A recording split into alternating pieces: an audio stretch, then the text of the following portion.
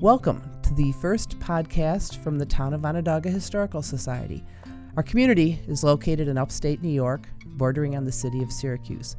A great deal of central New York history occurred in our town, and we think you will enjoy listening to our stories of the town of Onondaga, as well as surrounding towns and villages, our city, and our county. 2018 has been declared the Year of the Rock, as the July 2nd, 1918 Split Rock explosion will be commemorated throughout the next 12 months. We will start our podcast series by talking with author Richard Miller, who has published a 4-volume series based on his research on this event. Mr. Miller, you are the Split Rock expert for Onondaga County. How and why did you get interested in the Split Rock explosion? I've always had an interest in history, and it all began when a former college student and good friend of mine said, if you're really interested in Split Rock, I'll take you up there. So the two of us began exploring Split Rock. We had no idea what was there. We started documenting the area, and then we started doing research. And we did research like everybody else. We read Justina Foley's book, The Night the Rock Blew Up, and then we read the newspaper articles, and then we realized there was more to tell, and we just went out there. We started doing oral histories together, and we just continued after that, just oral histories, going through a lot of periodicals, books, anything we could grab on the subject, photographs, anything. And it's taken a lot of time because a lot of those resources have been buried in various, attics and places. And now I have my book out, or actually the 4 books out. The first one's on the explosion. And to give you an idea how much information's there's 440 pages, which includes a lot of documents that don't even exist in public hands. The oral histories that I did, and some of the documents that were missing for a long time, like the inquest, that's been revealed. The newspaper articles that disappeared from the public library on microfilm, those were the Syracuse Journal articles of July. All those have come to light. And then I have stuff that nobody else has, like I have all the autopsy reports of the victims. And so, I decided it's time that something would get written on it for the anniversary. So that's, why I wrote the books in the last 2 years, even though I've been working on it for like 30 years. That's a lot of time and effort. So you really are the Split Rock guru. Give us an idea in the area around Syracuse where the Split Rock factories were located and where the location is as it relates to 2017.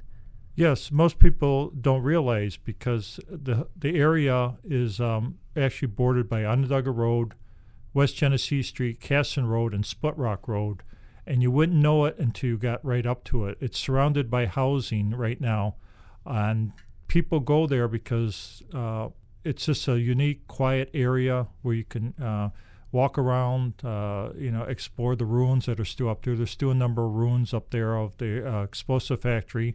You can witness the quarry operations that were there before the explosive factory, and it's a place that really grabs you once you get there. You start looking at it and wondering, what has happened in this locale over the last couple hundred years. Describe if someone was walking around the Split Rock site before the explosion. It's 1918, maybe July 1st. What would they see? Well, it was quite a plant. In fact, General Pershing, who is not one to give praise, said if it wasn't for Split Rock and its manufacture of explosives in World War I, the Allies would have lost World War I. That's the Allies, not just the United States. All the countries fighting Germany would have lost. There were so many different chemical operations going up there. The place was just packed full of buildings. There was the TNT plant, which is the most famous because they had exploded on July 2nd, 1918. But they were also manufacturing picker acid, which is another high explosives. And they also manufactured smokeless powder, poison gas, and there's evidence that maybe even they were trying to develop the atomic bomb up at Split Rock during World War I.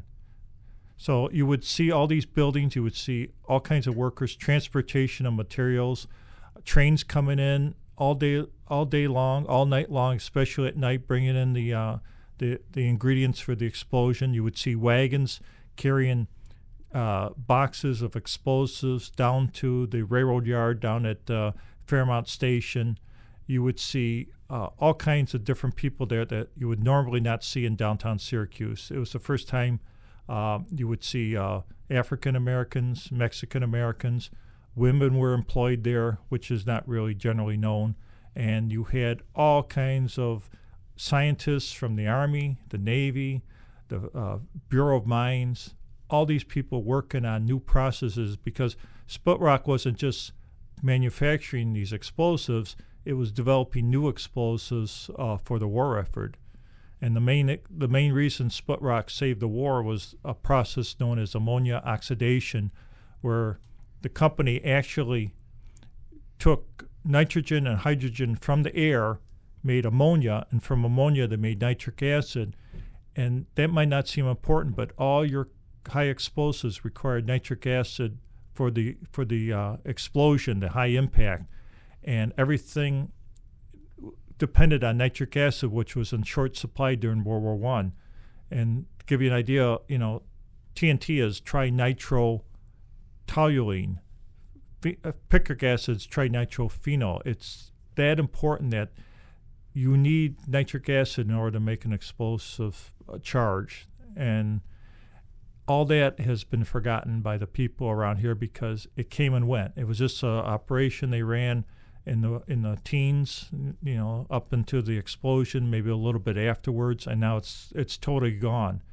And really, that's as fascinating a story as the explosion itself. What was the area like before it was all these munitions factories? Well, when it was a munitions factory, it was run by a company called Cemet Salve, which was really the same company as Salve Process over in the village of Salve.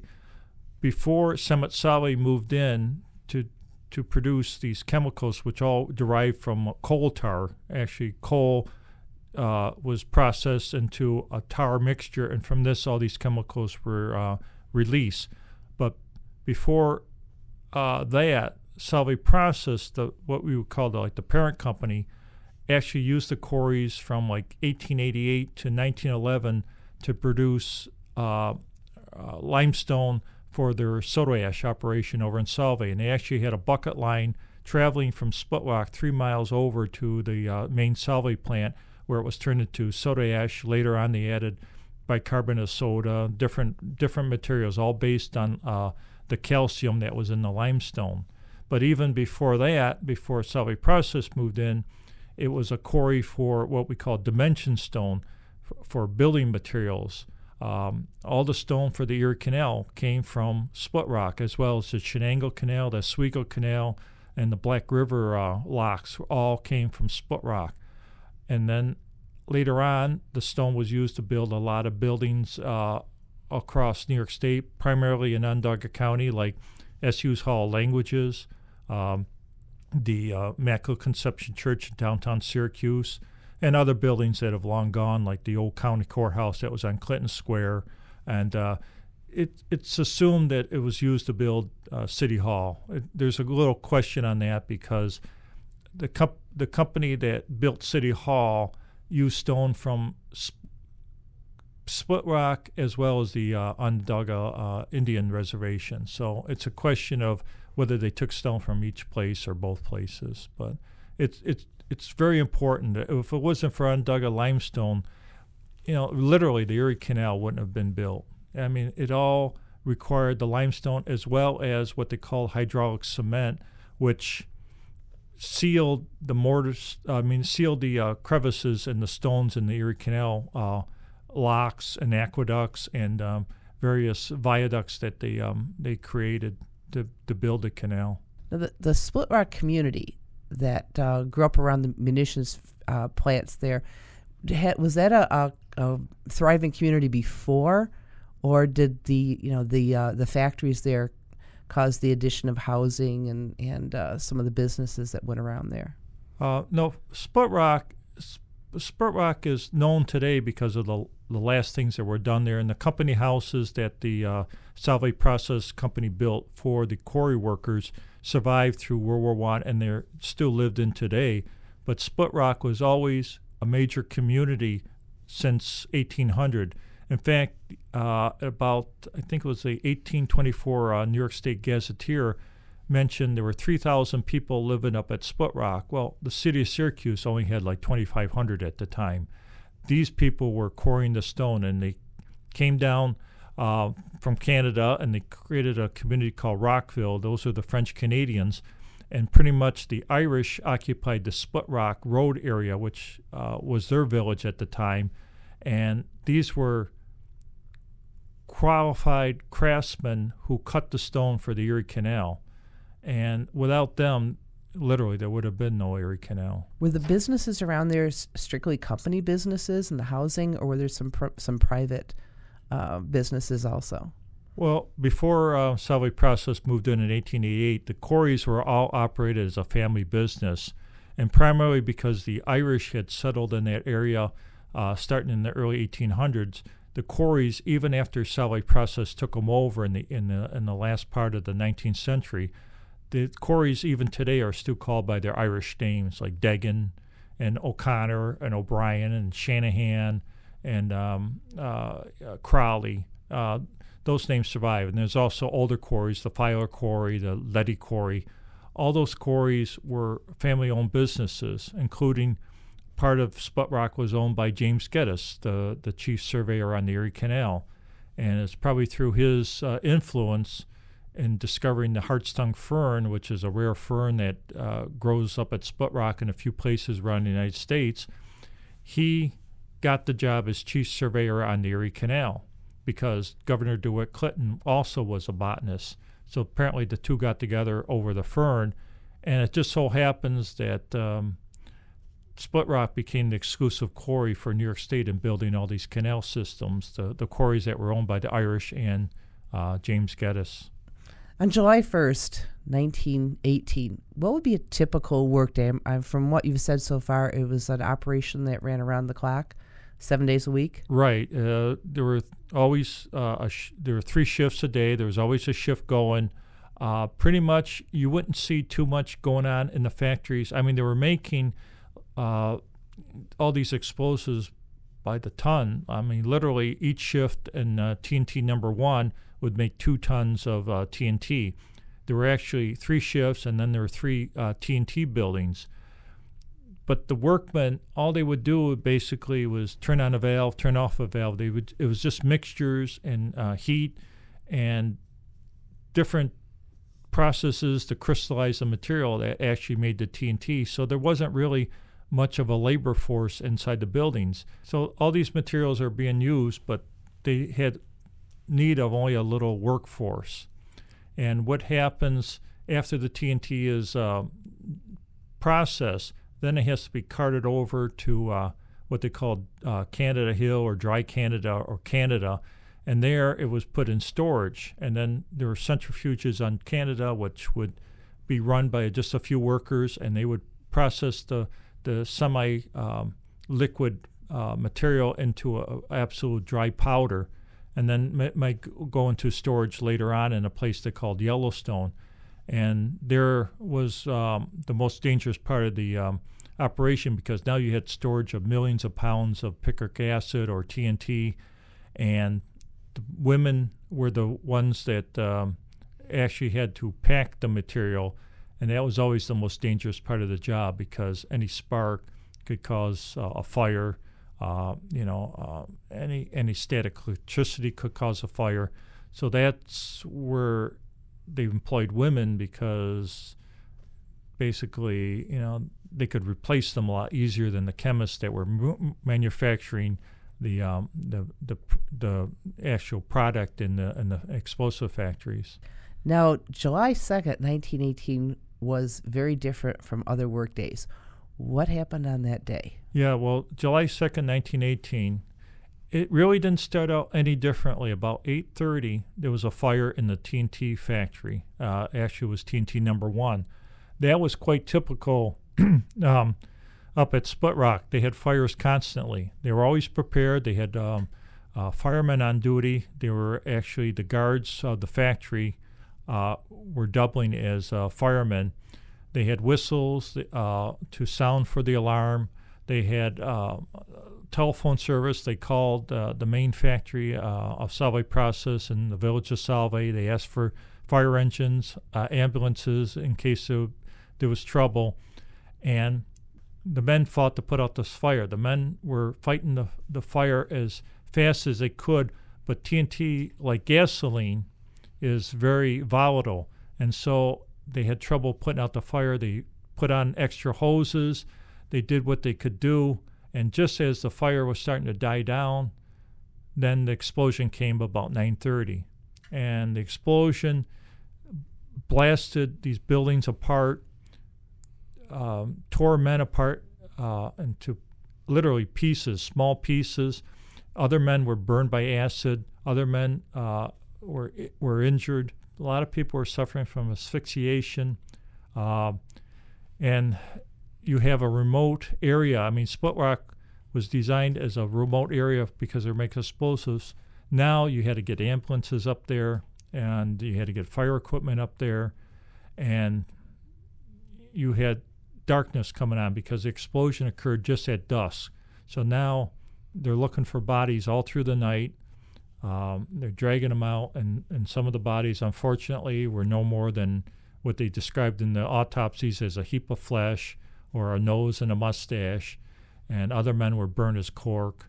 And all these families were so taken by the explosion because they could see the fire from many miles away. They plugged the actual avenues where the ambulances had to travel. So then you had tow truck operators coming out, towing cars. You had policemen coming out, keeping people away. You had, of course, doctors were coming from all over, from the places like the county poorhouse, the sanatorium. They were all coming in to do what they could do. But everybody was worried that, they lost somebody, and many families did. There were at least 50 killed. The official records say 60.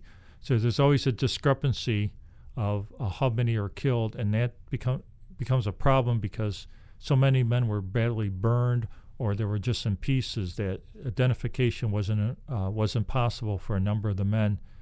And then later on, 15 unidentified were put in a mass grave in Morningside Cemetery, and they just made up 15 coffins. They literally had just pieces of flesh they put in each coffin as a symbolic gesture to that person's life. They didn't know if they had 15 body parts from 15 bodies, or if they had parts from one person. But they buried them very respectfully. The company put up a 40-ton monument over their graves, and then after that, the coroner and the district attorney had an inquest to try to come to the solution for the fire and explosion, and that really is a whole different thing. It's a whole book in itself to describe what was going on what was going on with that. Now, in your book and also the newspaper accounts, they talk about an issue with water pressure. What can you tell us about that and how it may have contributed to everything that happened that day? Well, that's one of the things about the inquest, that they're so concerned about water pressure, and they have all these experts come in and detail, what was happening with the pipes, with the water system up at Split Rock. And then, of course, the expert who testified comes back later and reverses his testimony. And they focus on the fire itself. They never really get to what caused the explosion. But as far as the water pressure is concerned, the pumps never failed. That was one of the concerns because they were being worked on that day. The water tanks weren't quite full, but they never really were. They never ran out of water from the tanks. But what happened was the men, in their panic, seeing this building burn, because normally they would have just one room burning or a small fire, and that was fairly common. They see this whole building burning, and what they do is they go and grab hoses out of storage, and they attach more hoses than are necessary. So what happens is the hose pressure goes down, so they're not shooting the water as far as they would like, or as was earlier in the evening. And so that actually is a blessing, because once the water level, or once the hose pressure went down, the men were told to get out of there, and they left. And of course then the explosion occurred, and it actually saved many, many lives. But really, that's one of the myths about Split Rock, and there are many myths in the book that I try to debunk, but there are still many pieces that are missing that maybe never will be filled in. There was something about, in your book, mentioned about German espionage, and we can understand it because we were at war with the Germans. Any possibility there was anything behind that?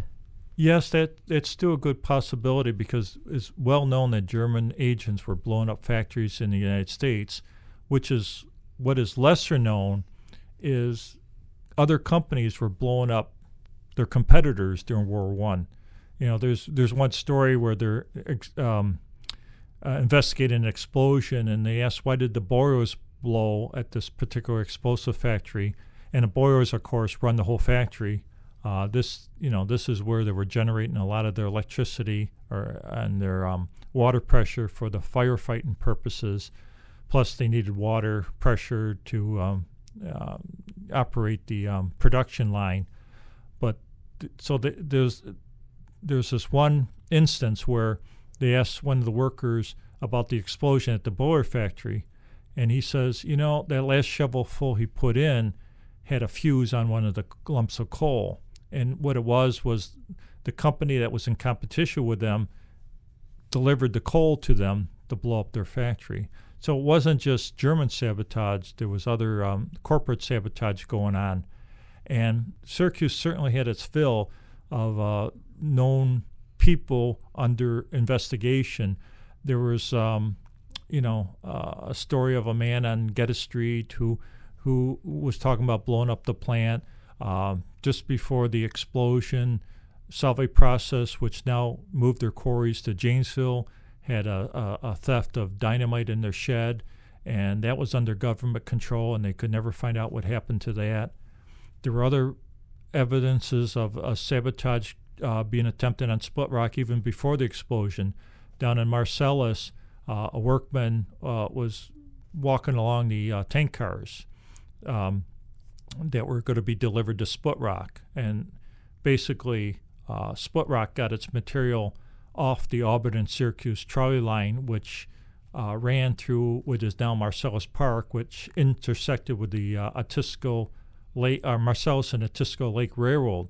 So down at what is now Marcellus Park, they had a railroad yard, and a man was walking down the tracks, and he kicked over a box, and there was an explosive device in the box ready to be fired. So what they were going to do is, explode the tank cars that were used as the ingredients to the operation.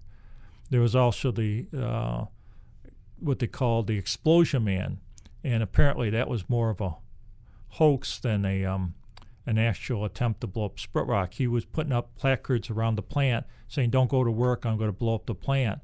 Well, what his theme was, he was actually extorting the company and the men working there for money.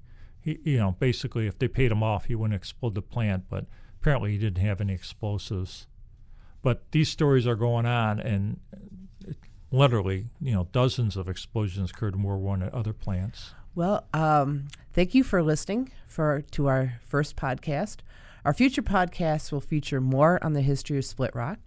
If you would like additional information on the Split Rock explosion, visit the Friends of Split Rock Facebook page or the Town of Onondaga Historical Society Facebook. There will be other opportunities for you to listen to future podcasts. And if you are interested in more information on the Split Rock explosion, the Facebook pages will give information about Mr. Miller's books. His first book is Flames Like Hades. Thank you for listening.